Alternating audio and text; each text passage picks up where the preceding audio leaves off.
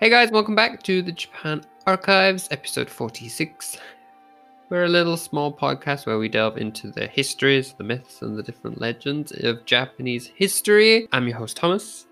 I'm your co-host, Heather. And how are we doing this week? Well, there was a lot of rain in Western Japan, and we're fine here, but there was definitely a lot of damage and some loss of lives, kind of more to our west. So it's been a long week, but we're doing fine here. Everyone was okay. How about you guys? We've had rain as well, but no flooding, which has been good.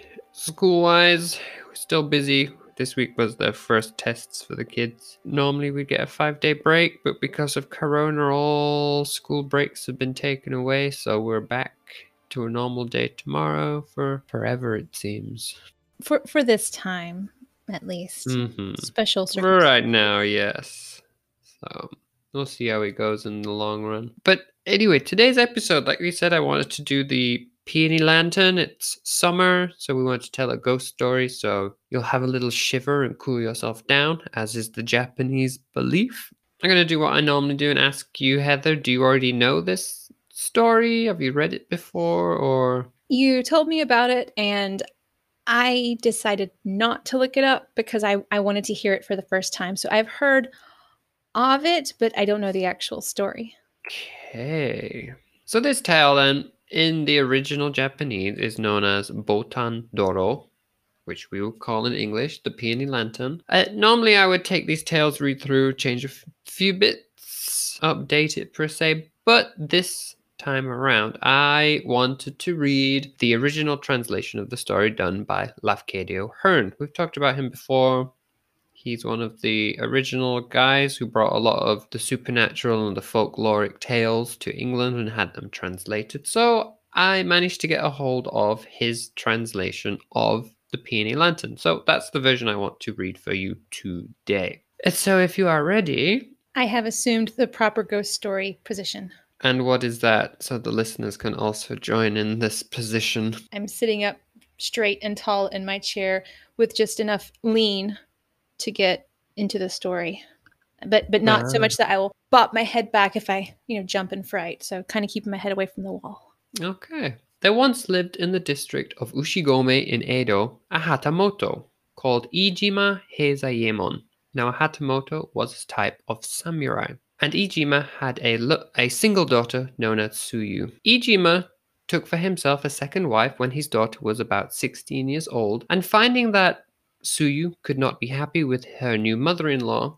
he had a pretty villa built for the girl at Yanagijima as a separate residence, and gave her an excellent maidservant called Yone to wait upon her. Tsuyu lived happily enough in her new home, until one day when the family physician, Yamamoto Shinjo, paid her a visit in the company with a young samurai named Hagiwara Shinzaburo. Shinzaburo was an unusually handsome lad, and very gentle, and the two young people fell in love with each other at sight. Even before the brief visit was over, they contrived, unheard by the old doctor, to pledge themselves to each other for life. And at their parting, Tsuyu whispered to the youth, "Remember, if you do not to come see me again, I shall certainly die." Shinzaburo, it is said, never forgot those words, and he was only too eager to see more of Tsuyu, but etiquette forbade him to make the visit alone. He was obliged to wait for some other chance to accompany the doctor, who had promised to take him to the villa a second time. Unfortunately, the old man did not keep this promise. He had perceived the sudden affection of Tsuyu, and he feared that her father would hold him responsible for any serious results. Ijima had a reputation for cutting off people's heads, it seemed, and the more Shijo thought about the possible consequences of his introduction of Shinzaburo to the Ijima villa, the more he became afraid. Therefore, he purposely abstained from calling upon his young friend. And so months and months passed. And Tsuyu, little imagining the true cause of Shinzaburu's neglect, believed that her love had been scorned. And so she pined away until she ultimately died. Soon afterwards, the faithful servant Yone also died through grief at the loss of her mistress, and the two were buried side by side in the cemetery of Shinbaizuin, a temple which still stands in the neighborhood of Dangozaka, where the famous chrysanthemum shows are yearly held. Shinzaburo knew nothing of what had happened, but his disappointment and his anxiety had resulted in a prolonged illness. Fortunately, though, he was now slowly recovering, but he was still very weak, when he unexpectedly received another visit from Yamamoto Shijo. The old man made a number of plausible excuses for his apparent neglect. Shinzaburo said to him, "I have been sick ever since the beginning of spring. Even now I cannot eat anything. Was it not rather unkind of you never to call? I thought that we were to make another visit together to the house of the Lady Ijima, and I wanted to take her some little present as a return for our kind reception. Of course, I could not go by myself." And so the Dr. Shijo gravely responded, "I'm very sorry to tell you that Tsuyu has died." "Dead?" repeated Shinzaburo, turning white. "Did you say that she is dead?" The doctor remained silent for a moment, as if collecting himself. Then he resumed in the quick, light tone of a man resolved not to take trouble seriously. "My great mistake was in having introduced you to her, for it seems that she fell in love with you at once. I am afraid that you must have said something to encourage this affection when you were in that little room together. At all events, I saw how she felt towards you, and then I became uneasy, fearing that her father might come here of the matter, and lay the whole blame upon me. So, if I am to be frank with you, I decided it would be better not to call upon you, and I purposely stayed away for a long, long time. But only a few days ago, happening to visit Ijima's house, I heard to my great surprise that his daughter had died, and that her servant Yone had also died. Then, remembering all that had taken place, I knew that the young lady must have died of love for you. Ah, you are really a sinful fellow. Yes, you are. Isn't it a sin to have been born so handsome that the girls die of love for you? Well, we must leave the dead to the dead. It is of no use talking further about this matter. All that you now can do for her is to repeat the Nembutsu. Goodbye." And the old man retired hastily, anxious to avoid further converse about the painful event for which he had felt himself to have been unwittingly responsible. Now Shinzaburo long remained stupefied by the grief of the news of Tsuyu's death, but as soon as he found himself able to think clearly once more, he inscribed the dead girl's name upon a mortuary tablet, and placed the tablet in a Buddhist shrine inside his home. And from that every day he would recite prayers and give offerings to it. Every day thereafter he presented even more offerings, and the memory of Tsuyu was never absent from his mind. Nothing occurred to change the monotony of his solitude before the time of Bon, the great festival of the dead, which begins upon the 13th day of the 7th month. Then he decorated his house and prepared everything for the festival to come, hanging out the lanterns that guide the returning spirits, and setting the food of ghosts on the shelf of souls. And on the first evening of Obon, after sundown, he kindled a small lamp before the tablet of Tsuyu, and lighted the lanterns. The night was clear, the moon was great, and it was a windless and warm night. Shinzaburo sought the coolness of his veranda. Clad only in a light summer robe, he sat there thinking, dreaming, and sorrowing, sometimes fanning himself, sometimes making a little smoke to drive the mosquitoes away. Everything that night was quiet. It was a lonesome neighborhood, and there were very few passers-by. He could hear only the soft rushing of the neighboring stream and the shrilling of night insects. But all at once the stillness was broken by the sound of a woman's geita approaching, and the sound drew closer and closer, quickly, till it reached the live hedge surrounding his garden. Then Shinzaburo, feeling curious, stood on tiptoe, so as to look over his hedge, and he saw two women passing. One who was carrying a beautiful lantern decorated with peony flowers, appearing to be a servant.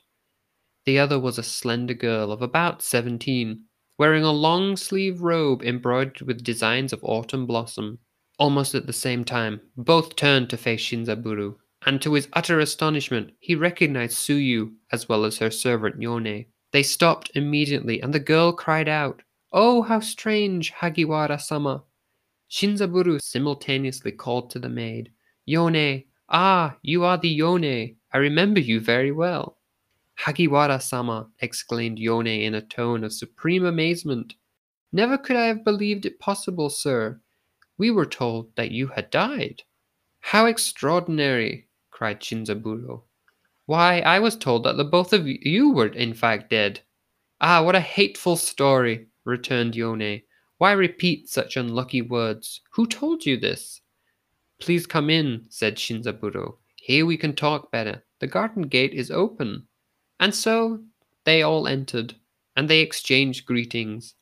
And when Shinzaburo had made everything comfortable, he said, I trust that you will pardon my discourtesy in not having called upon you for so long. But your Dr. Shijo, about a month ago, told me that you had both died. So it was he that told you, exclaimed Yone. It was very wicked of him to say such a thing. Well, it was also Shijo who told us that you were dead. I think that he wanted to deceive you, which was not a difficult thing to do, because you are so confiding and so trustful.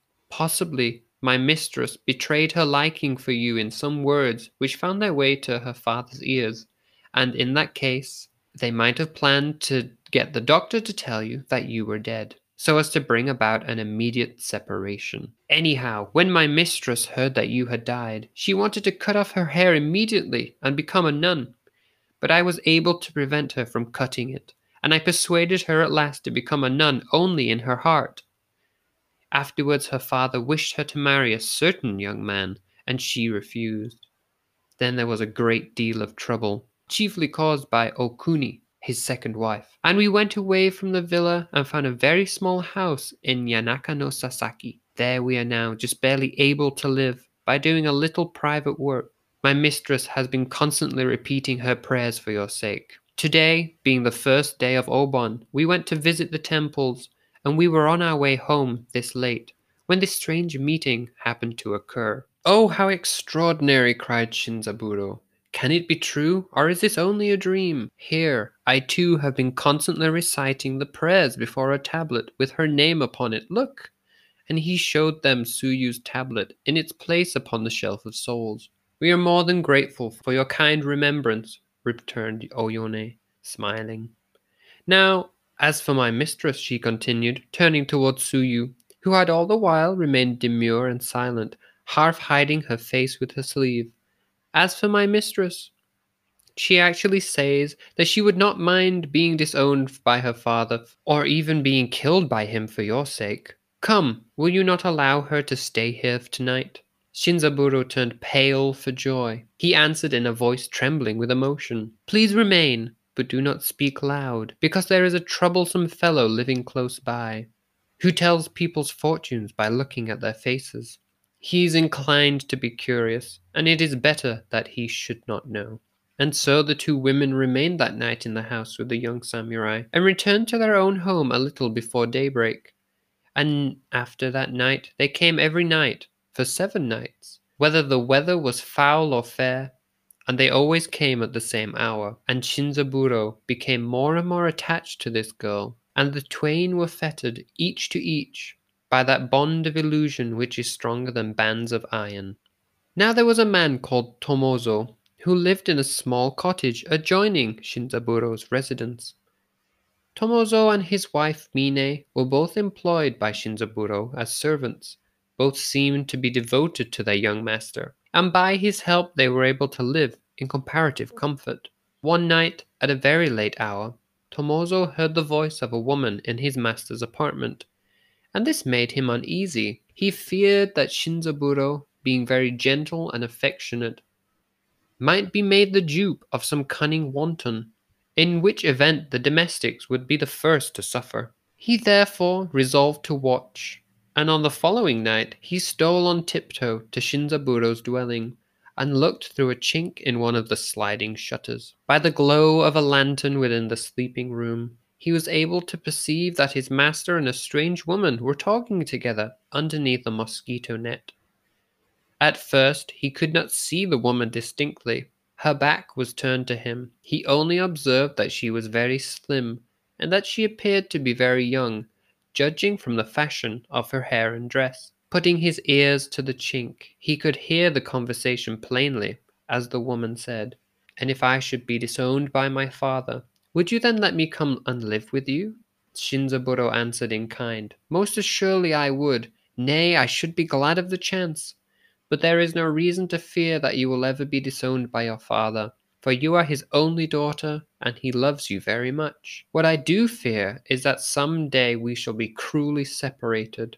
She responded softly to him, "Never, never could I even think of accepting any other man for my husband. Even if our secret were to become known, and my father were to kill me for what I have done, still, after death itself, I could never cease to think of you. And I am now quite sure that you yourself would not be able to live very long without me."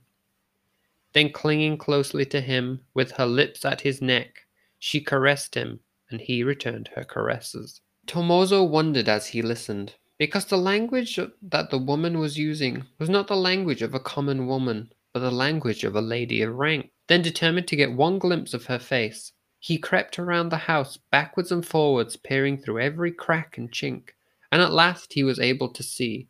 But therewith an icy trembling seized him, and the hair on his head stood up on end.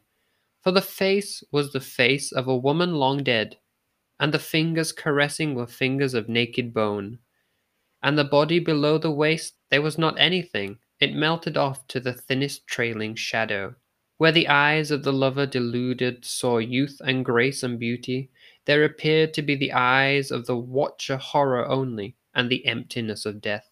Simultaneously another woman's figure rose up from within the chamber, and swiftly made towards the watcher, as if discerning his presence. Then in utmost terror he fled to the dwelling of Hakuodo Yusai, and knocking frantically on the doors, succeeded in rousing him. Now Hakuodai was the man who could look at people's faces and read their fortune. And over his time he had heard and seen so many things that he could not easily be surprised.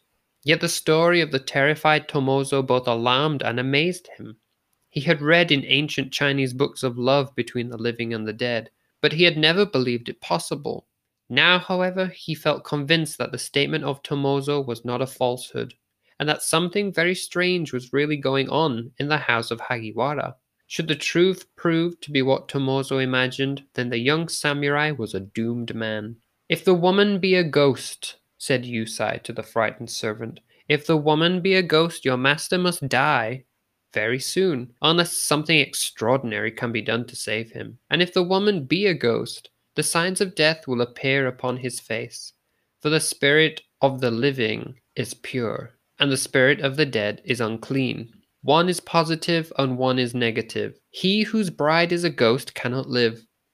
Even though in his blood there existed the force of a life of 100 years, that force must quickly perish. Still, I shall do all that I can to save Hagiwara-sama. In the meantime, Tomozo, say nothing to anyone else, not even to your wife about this matter. At sunrise, I shall call upon your master." When questioned next morning by Yusai, Shinzaburo at first attempted to deny that any woman had been visiting the house, but finding this artless policy of no avail, and perceiving that the old man's purpose was altogether unselfish, he was finally persuaded to acknowledge what had really occurred, and to give his reasons for wishing to keep the record a secret. As for the Lady Ijima, he intended, he said, to make her his wife as soon as possible. "Oh, madness!" cried Yusai, losing all patience in the intensity of this alarm. "Know, sir, that the people who have been coming here night after night are the dead. Some frightful delusion is upon you. Why, the simple fact that you long supposed Suyu to be dead, and the repeated nembutsu for her, and repeated offerings before her tablet, is that not proof itself? The lips of the dead have touched you, the hands of the dead have caressed you. Even at this moment I see in your face the signs of death, and you will not believe me. Listen to me now, sir, I beg of you, if you wish to save yourself. Otherwise you have less than 20 days to live. They told you, those people, that you were residing in the district of Shitaya in Yanaka no Sasaki. Did you ever visit their home? No, of course you did not. Then go today, as soon as you can. Try and find their home. And having uttered this counsel with the utmost vehement earnestness, Yusai abruptly took his departure. Shinzaburo, startled though not convinced, resolved after a moment's reflection to follow the advice of this man and go himself to Shitaya. It was yet early in the morning when he reached the quarter and began his search for the dwelling of Tsuyu. He went through every street and every side street, read all the names inscribed on the various entrances, and made inquiries whenever an opportunity presented itself. But he could not find anything resembling the little house mentioned by Yone, and none of the people whom he questioned knew anything of a house in this quarter inhabited by two single women. Feeling at last certain that further research would be useless, he returned homeward by the shortest way, which happened to lead through the grounds of the temple of Shin Baizuin. Suddenly his attention was attracted by two new tombs there, placed side by side at the rear of the temple. One was a common tomb, such as might have been erected for a person of humble rank. The other was a large and handsome monument, and hanging before it was a beautiful peony lantern, which had probably been left there at the time of the Festival of the Dead. Shinzaburo remembered that the peony lantern carried by Yone was exactly similar, and the coincidence impressed him as quite strange. He looked again at the tombs, but the tombs explained nothing. Neither bore any personal name. Then he determined to seek information at the temple. An acolyte stated in reply to his question that the large tomb had recently been erected for the daughter of Ijima Heizayemon, and that the small tomb next to it was that of her servant Yone. Immediately to Shinzaburu's memory there reoccurred, with another and sinister meaning, the words of Yone. We went away and found a very small house. There we are now, just barely able to live by doing a little private work. Here now before him was indeed this very small house. But what was this little private work?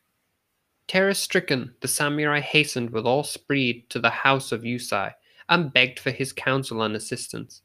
But Yusai declared himself unable to be of any aid in this case.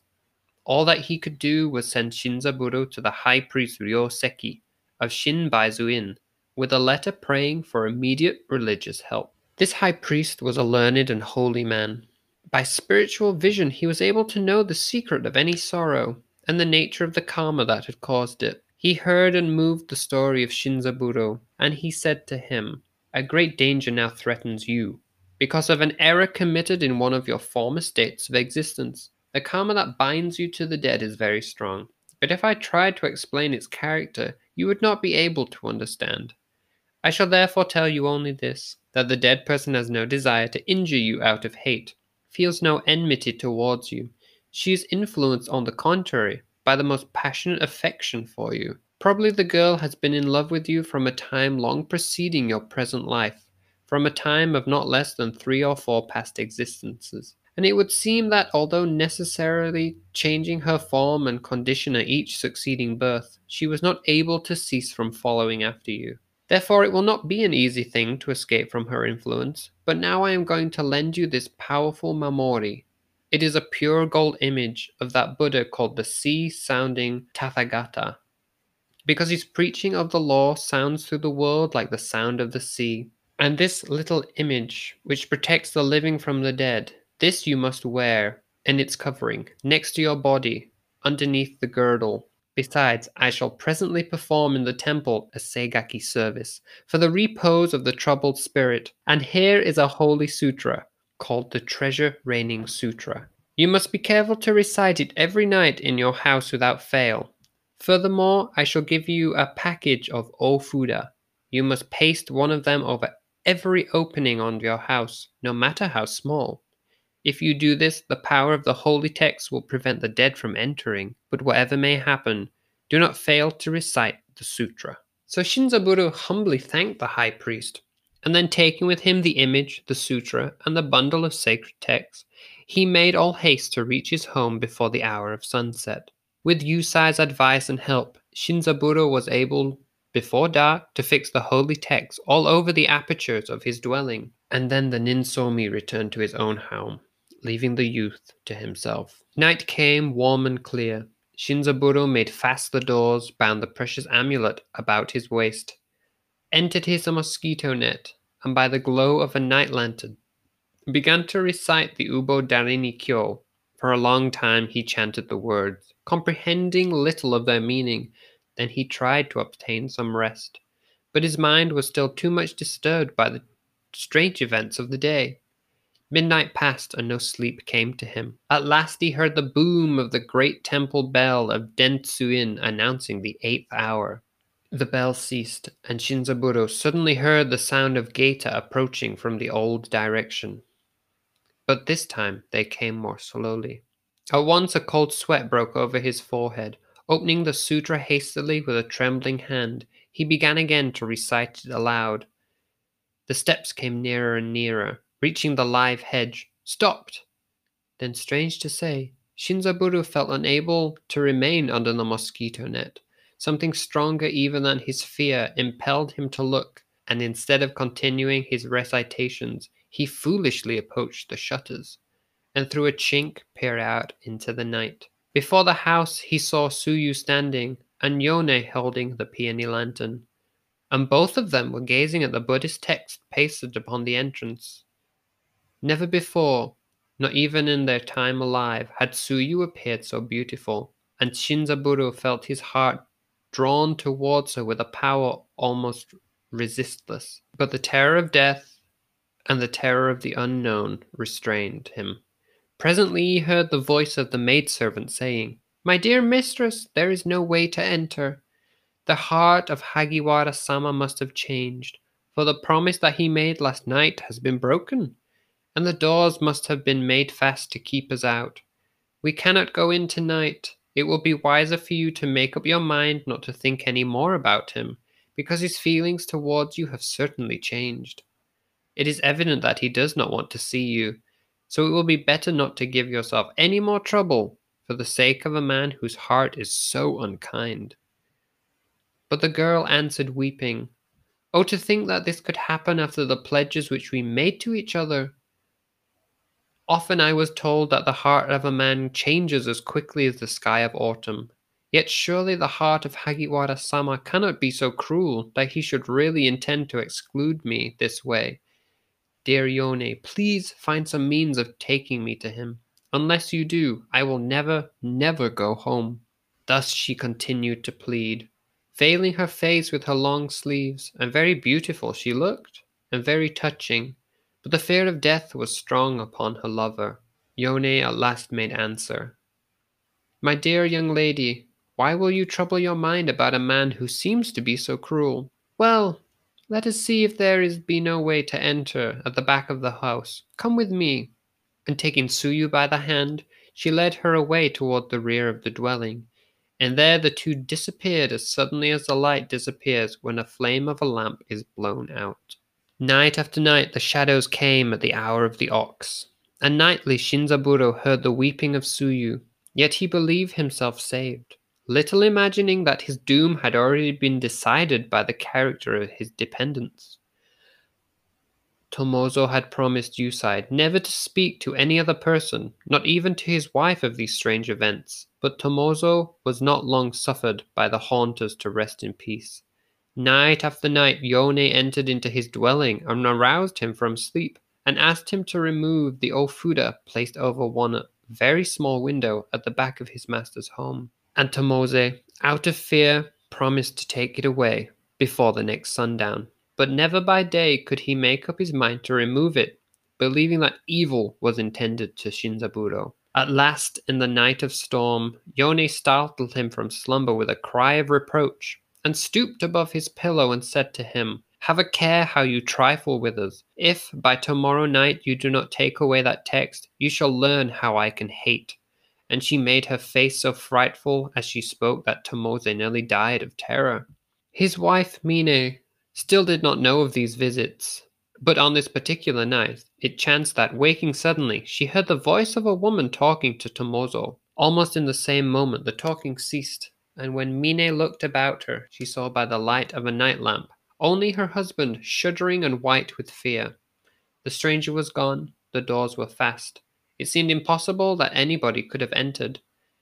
Nevertheless, the jealousy of the wife had been aroused, and she began to chide and to question Tomozo in such a manner that he thought himself obliged to betray the secret and to explain the terrible dilemma in which he had been placed. Then the passion of his wife yielded to wonder and alarm.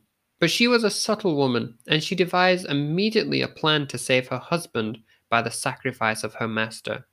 And she gave Tomozo a cunning counsel, telling him to make conditions to the dead. Then came again on the following night the hour of the ox, and Mine hid herself on hearing the sound of their coming. But Tomozo went out to meet them in the dark, and even found courage to say to them what his wife had told him to say. It is true that I deserve your blame, but I had no wish to cause you anger. The reason that the Ofuda has not been taken away is that my wife and I are able to live only by the help of Hagiwara-sama, and that we cannot expose him to any danger without bringing misfortune upon ourselves. But if we could obtain the sum of 100 ryo in gold, we should be able to please you, because we should then need no help from anybody. Therefore, if you will give us this money, I can take the Ofuda away, without being afraid of losing our only means of support. When he had uttered those words, Yone and Tsuyu looked at each other in silence for a moment. Then Yone replied, Mistress, I told you that it is not right to trouble this man, as we have no just cause of ill will against him, but it is certainly useless to fret yourself about Hagiwara-sama, because his heart has changed towards you.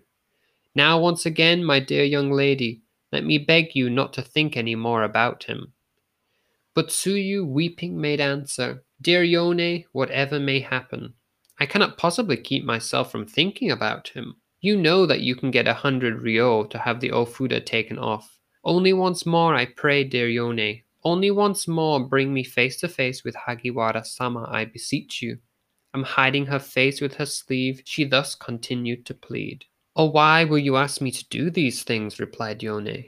You know very well that I have no money, but since you still persist in this whim of yours, in spite of all that I can say, I suppose that I must try to find the money somehow, and bring it here tomorrow night.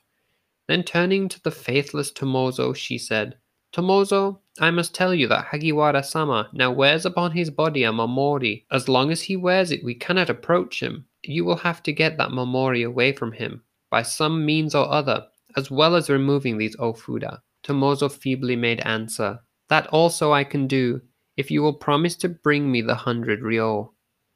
Well, mistress, said Yone, you will wait until tomorrow night.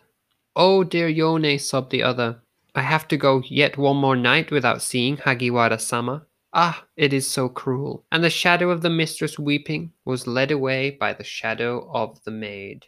So another day went by, and another night came, and the dead came with it. But this time no lamentation was heard with the house of Hagiwara, for the faithless servant found his reward at the hour of the ox, and so he removed the Ofuda. Moreover, he had been able, while his master was at the bath, to steal from its case the golden mamori, and to substitute it for an image of copper. So the visitants found nothing to oppose their entering. Veiling their faces with their sleeves, they rose and passed, like a streaming of vapour, in through the little window from over which the holy text had been torn away. But what happened thereafter within the house Tomozo never knew. The sun was high before he ventured again to approach his master's dwelling and to knock upon the sliding doors. For the first time in years he obtained no response, and the silence made him afraid. Repeatedly he called and received no answer. Then, aided by Mine, he succeeded in effecting an entrance and making his way alone to his master's sleeping room, where he called again in vain. He rolled back the rumbling shutters to admit the light, but still within the house there was no stir. At last he dared to lift a corner of the mosquito netting, but no sooner had he looked beneath it than he fled from the house with a cry of horror. Shinzaburo was dead, hideously dead, and his face was the face of a man who had died in the utmost agony of fear. And lying beside him in the bed were the bones of a woman, and the bones of her arms and the bones of her hands clung fast around his neck. Yusai the fortune-teller went to view the corpse at the prayer of the faithless Tomozo. The old man was terrified and astonished at the spectacle, but looked about him with a keen eye. He soon perceived that the Ofuda had been taken from the little window at the back of the house, and on searching the body of Shinzaburo, he discovered that the golden mamori had been taken from its wrapping. He suspected Tomozo of the theft, But the whole occurrence was so very extraordinary that he thought it prudent to consult with the priest Ryoseki before taking further action. Therefore, after having made a careful examination of the premises, he betook himself to the temple of Shinbaizunin as quickly as his aged limbs could bear him. Ryoseki, without waiting to hear the purpose of the old man's visit, at once invited him into a private apartment. "You know that you are always welcome here," said Ryoseki. "Please seat yourself at ease. Well, I am sorry to tell you that Hagiwara-sama is dead." Yusai wonderingly exclaimed, "Yes, he is dead. But how did you learn of it?" The priest responded, "Hagiwara-sama was suffering from the results of an evil karma, and his attendant was a bad man. What happened to Hagiwara-sama was unavoidable. His destiny had been determined from a time long before his birth. It was better for you not to let your mind be troubled by this event." Yusai replied, saying, "I have heard that a priest of pure life may gain power to see into the future for 100 years, but truly this is the first time in my existence that I have had proof of such power. Still, there is another matter about which I am very anxious." "You mean," interrupted Ryosuke, "the stealing of the holy Mamori? But you must not give yourself any concern about that. The image has been buried in a field, and it will be found there and returned to me during the 8th month of the coming year. So please do not be anxious about it." Yusai, astonished, wondered how the priest could know such things. And so the priest answered gravely, "Never mind how I happen to know them. I now want to speak to you about Hagiwara's funeral. The house of Hagiwara has its own family cemetery, of course, but to bury him there would not be proper. He must be buried beside Tsuyu, for his karma relation to her was a deep one, and it is but right that you should erect a tomb for him at your own cost, because you have been indebted to him for many favors." Thus it came to pass that Shinzaburo was buried beside Tsuyu in the cemetery of Shinbaizu-in in Yanaka no Sasaki. And thus ends the tale of the Peony Lantern. First of all, the language is beautiful because this story was translated over 100 years ago. So the language used is, in some places, was quite gorgeous. We don't talk like that so much anymore. So it's nice to hear some of the the older language used, maybe a little bit more grandiose. Maybe the word I'm thinking of. Grandiose, the right word? I think so. And tragic and sad and interesting that their fates were aligned so much and that affected so much of the story. And also the servants being the catalyst for Hagiwara-sama to die, but it seemed, according to the priest, that he was going to die anyway, that the efforts he was doing were pretty much in vain. It's odd that if he knew he was ultimately going to die, why the priest postponed what was going to happen. Like, he could have just said, "Can't help you, sorry." But he still made an attempt, even though he knew it would not do anything. Maybe because once he realized that that she was a ghost. Is it Ijiwara-sama? So her name was Tsuyu. Because also Tsuyu is rainy season, or the thing you dip your soba in. So to hear Tsuyu as a name was kind of interesting. I would love to see her kanji, like to see what the kanji was for her name. Yeah. Might have to see if we can find that book in the library. Not your library, but a library. Really sad. It's an interesting ghost story in that it doesn't seem so malicious. Like usually ghosts may have like revenge or ill will, but it's a love story in a way, which is even more tragic because, if he had not realized that Tsuyu was a ghost, then he could have potentially passed happy. I mean, he was going to die anyway, so he wouldn't have died in terror. And I wonder if, because apparently they had gone through several lives of this, if that maybe in a future life it would end better, or if the same thing would happen again. I don't know about like karma and changing fate in as far as like in this Japanese religion that I'm assuming is this Shinto or maybe Buddhism. Buddhism, yeah. So I hope for their sake, but I wonder if it's the same pattern would repeat itself again, or if this finally ended that lifetime of the tragedies that they had. Hmm. So I'm You would interested about hope that. so. Yeah. So it's instead of being like more scary, it's more just sad, I think. Tragic, very tragic. Tragic. Also, I don't know. You get very mixed signals from Suyu as a ghost. The whole time she's visiting, she's happy, and then she can't visit him for a while, and she just wants to see him one more time. But in that final visit, she decides to kill him instead of loving him one last time. Or did she approach and he realized that he could see her? Because before he couldn't tell, he couldn't see her as a ghost. Also true, And this time, yes. to see a ghost coming up, he maybe died from fright, maybe. So she was trying to perhaps like, oh, I'm here now. We can be together. And why did you shut me out? Why are you so cruel? And he's like, oh my God, she's a ghost. Yeah. Like the veil had been lifted and he could, or the mosquito net had been lifted and he could see that she was skeletal, I'm assuming. And then in his horror, her anger overtakes her, You think and so? she You think, ultimately kills him. you think so? Like, you think that she actually killed him or just he, because I was thinking more he like died from fright. Like he was already like he was going to die in 20 days anyway. His end was coming, that the dead had already affected him and taken his life force, and that this last visit of seeing her as she really was finally just made his heart go, ah, that's it, I'm done.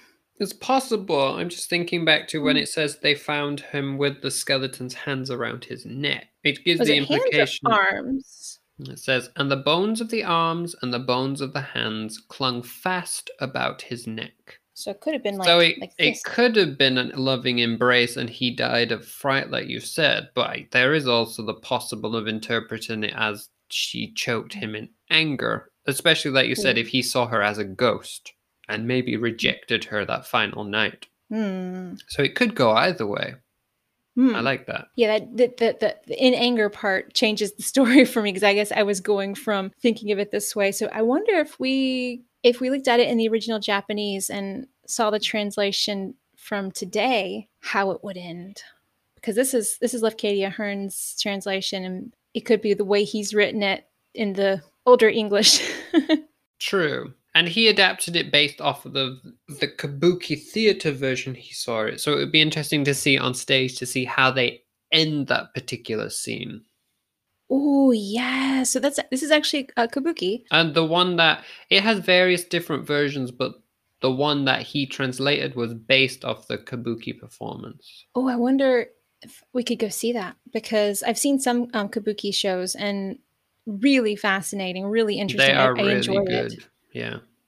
So we should make a Tokyo excursion if we can find that coming. I think Kabuki's opened back up again in June, I believe. Mm-hmm.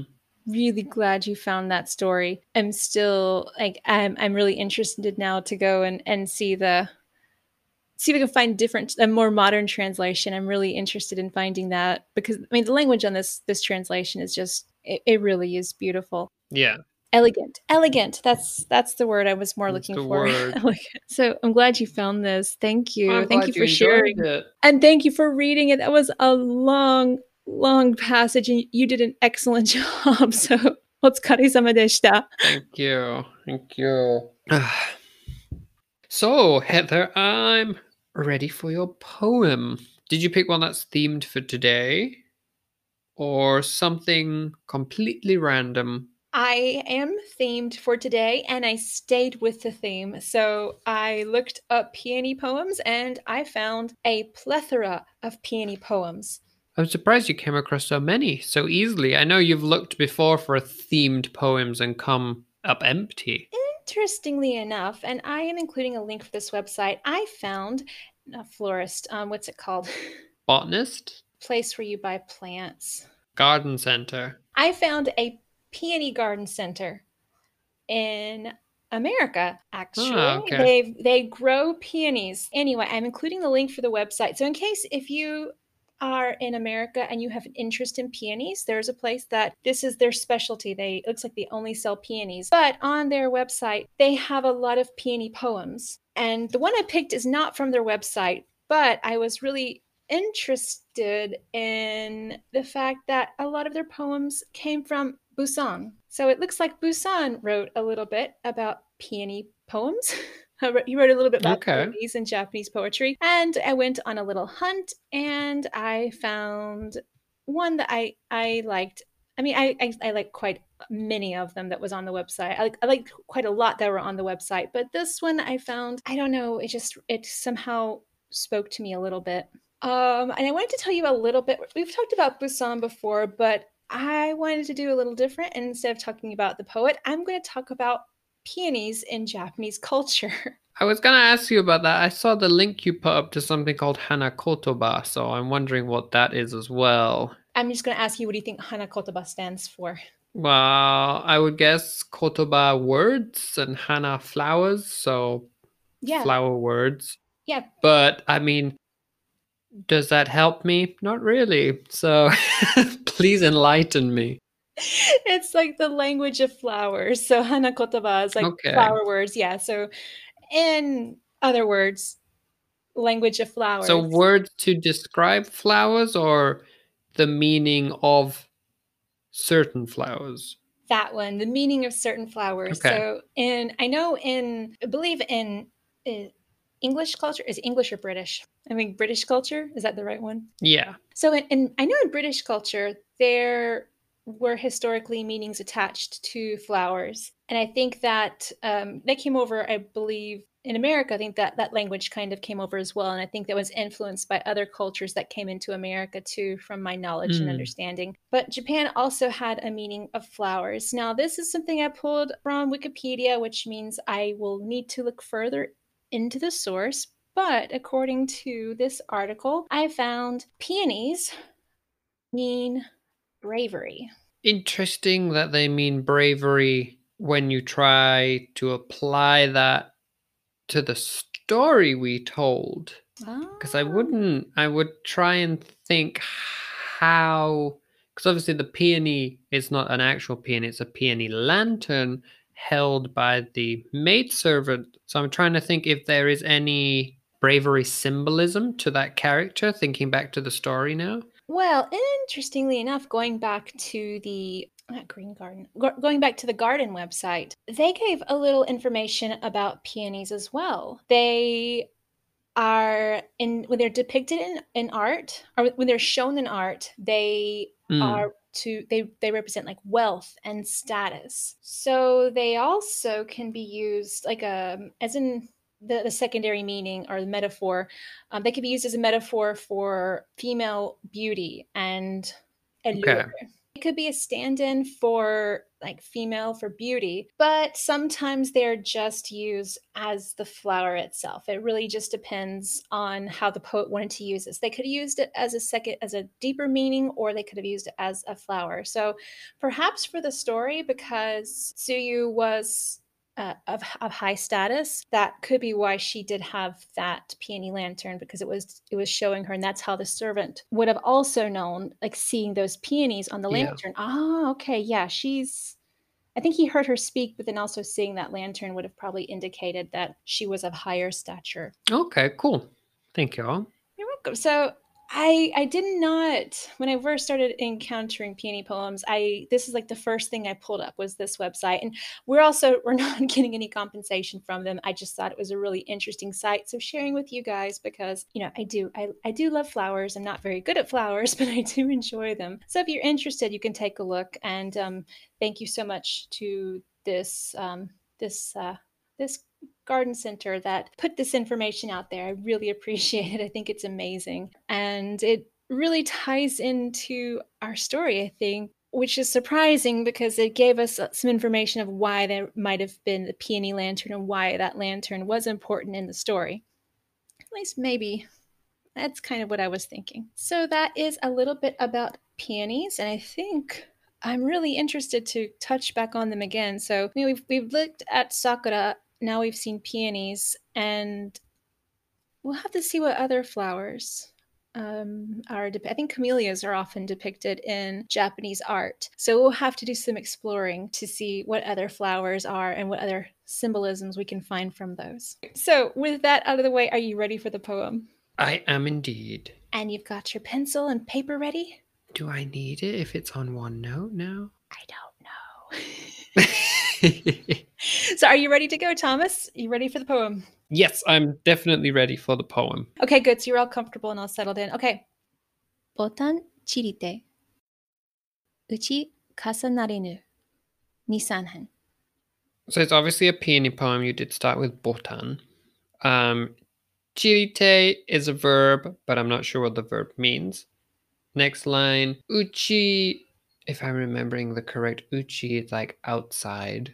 Kasinari nu, I'm going to assume, therefore, is another verb associated with the outside, so I'm not sure. But then Nisan hen, you have 2, 3, and hen, I'm not sure, but I'm thinking with it being flowers. I'm trying to think flowers associated with numbers. Maybe the petals of the flower, like 2, 3 petals. But the verbs in question for the first and second line, I'm not quite sure. Yeah, chirite and kasanarinu, I have not come across yet. Excellent. You got quite a bit. Because there's some Was I verbs. right with the petals? You were right with the petals Oh. because So that's the kanji for petal.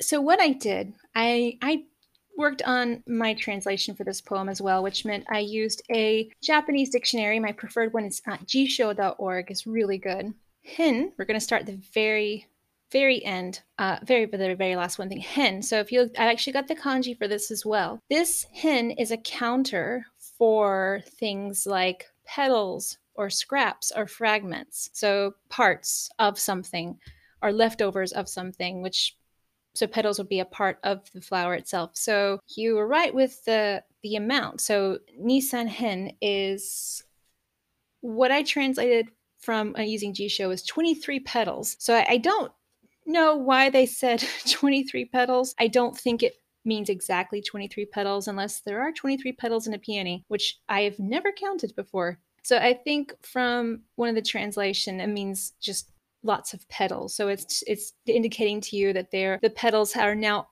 off of the flower. Japanese peonies have 5 petals. Ooh. There you go. Yay. I love that we're touching into botany again. This is great. Yeah, we've come back to botany again. So yeah, with them having only 5 but then that means the 2 and 3 would make sense. Nissan 2 and 3 make 5. Wow. So that does make sense, and he split it into 2 and 3, so it would fit the 5 syllables needed. Oh, I love that. Yeah, you're right, because Nissan hen. San hen, because san hen, the N is a syllable by itself. There we go. We figured it out. Oh, exploring. Okay. So we got the last line. So let's go back to the front because you got botan. So we both have learned the word for peony is botan. And chirite is scattered. So scattered peonies. The next line, now this one's fun. I put just the phrase itself into Jisho, which is sometimes it works, sometimes it does not. This time I got a little bit of information from it, which is the word kasanari. So kasanari means like overlapping, stacking, piling up.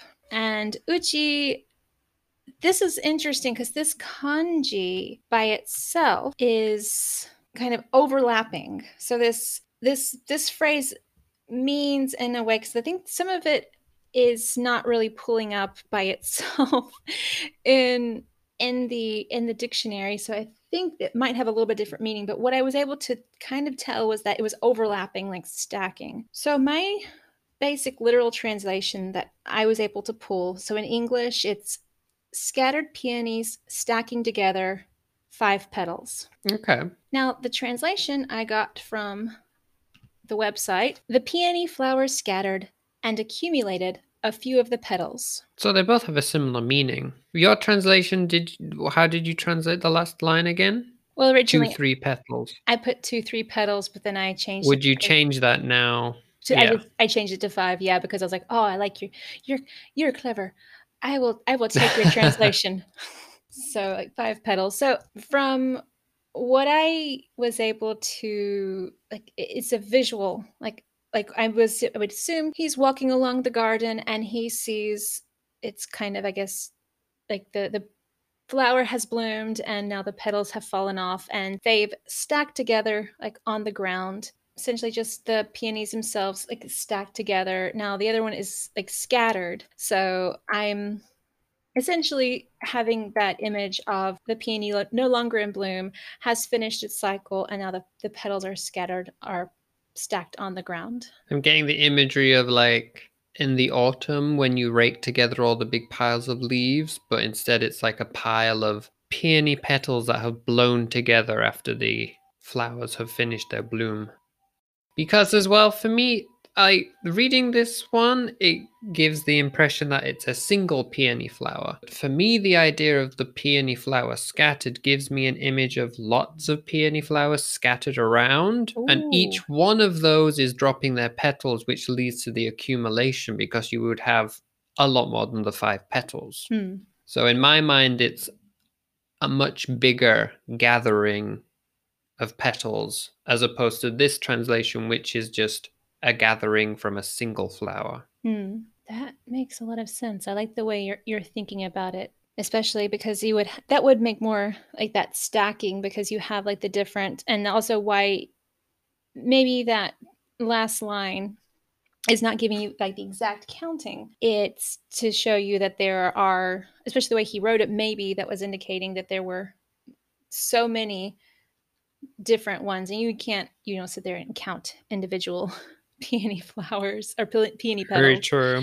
I mean, unless that's a thing you want to do. But so as far as any other meaning behind it, because we've got that. Just looking at it simply, it's just sounding like it's describing a scene.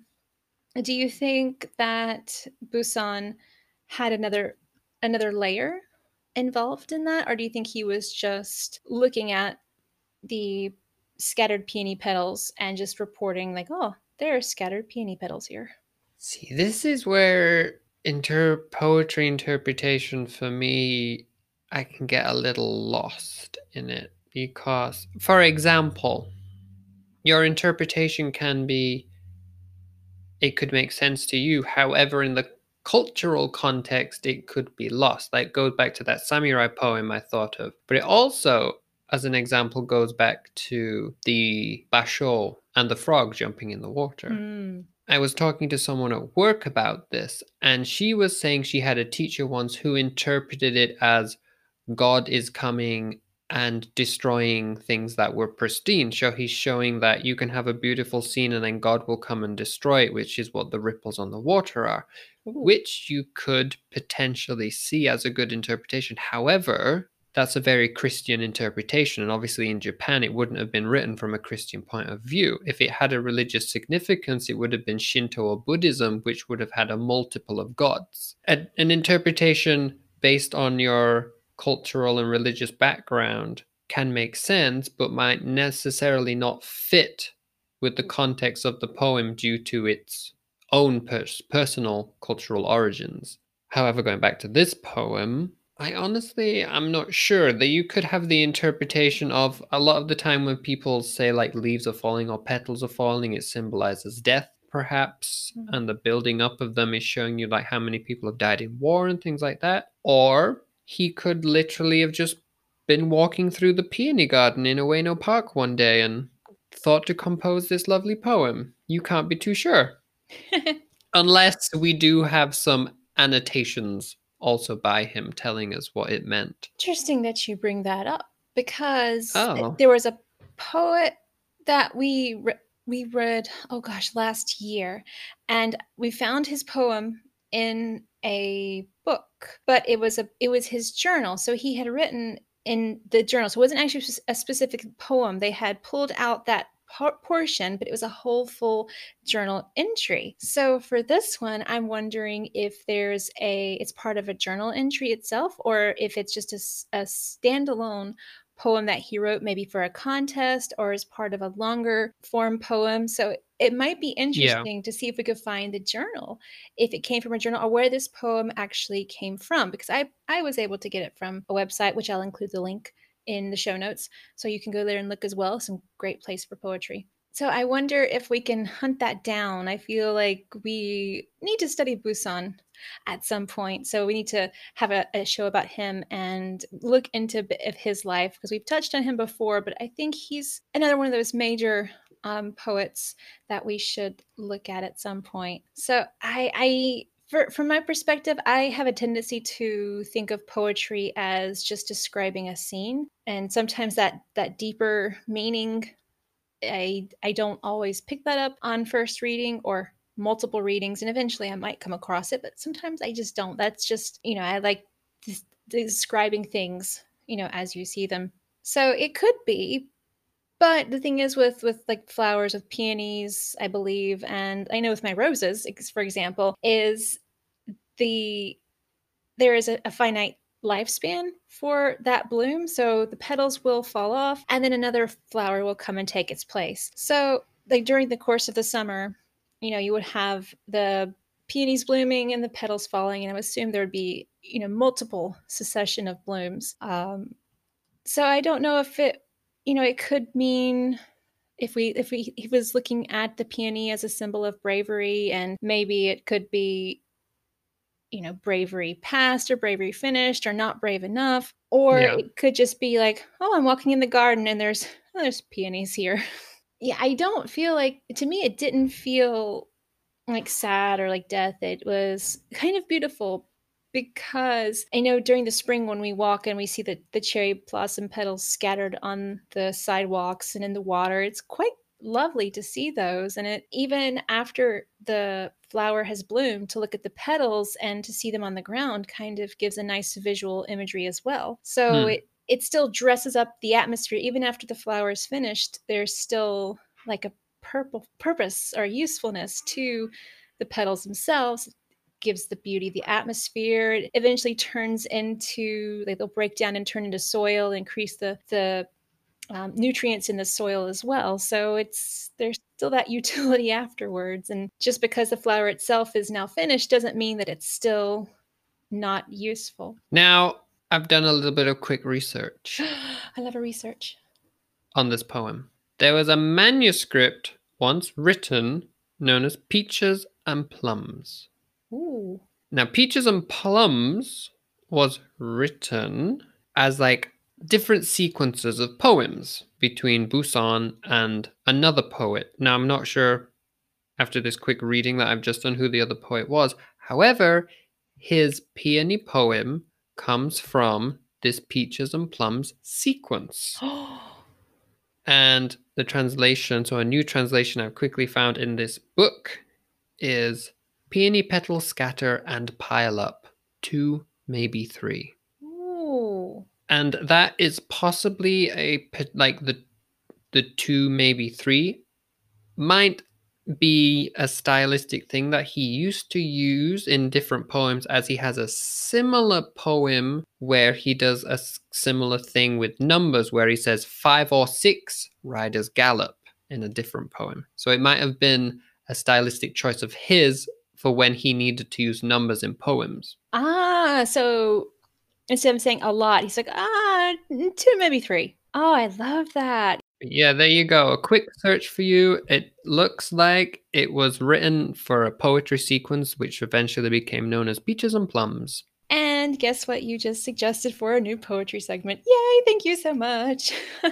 Going to You're have to welcome. going to have to look that one up. And see, that's what I love, like finding these poems and sharing them with you, because we both think and we both look, and it's just so cool. And now I'm so happy. But yeah, don't worry. I will add this little bit that I found into the show notes for you.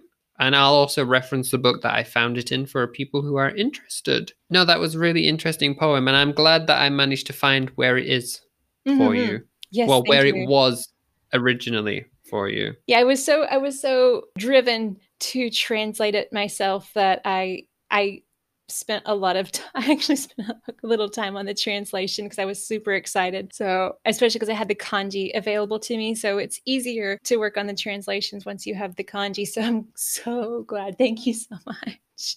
You're welcome. And I will include my translation in the notes as well. Thank you very much. So that is my poem for today, unless you have anything else to add. I have nothing else. So I guess it's time to sign off. So everyone, thank you again for tuning in this week. We hope you enjoyed it. If you're interested in the show notes, head over to japanarchivespodcast.com. You can find that there, as well as all our growing database on Japanese history. If you want to follow us on social media, we're on Twitter and Facebook over at Japan Archives. And if you want to see a few of the places that I visit while I'm exploring Japan, you can follow my Instagram, which is nexus_travels. And that's NEXUS_travels. But yeah, that's everything from me. Unless, well, do we want to tell them what we're doing next week, Heather? Next week, we are going to dive back into culinary history with sushi. Is this going to be a introduction to sushi then? Because I'm assuming there'll be a long history of sushi. I think perhaps that is to be determined as we take a look into sushi. I know some things about it, but there are some other things I need to explore. So we'll let you know next week. All right then. All right, guys. Well, thank you again for tuning in this week, and we will speak to you next Friday. Mata ne. 皆さん気をつけて、またね。